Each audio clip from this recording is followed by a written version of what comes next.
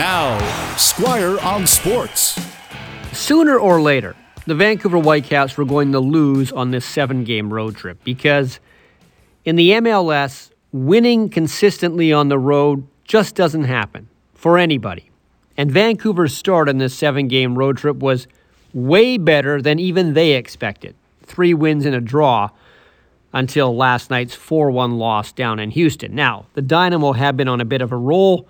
They've now gone 7 straight without losing. And the Whitecaps just looked tired last night. Defensively, they weren't good.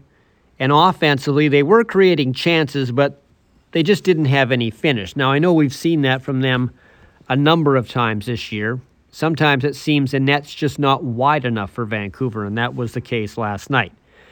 But still, they have 2 games left in this road trip. They have Real Salt Lake on Saturday, then they finish up with Colorado the following week.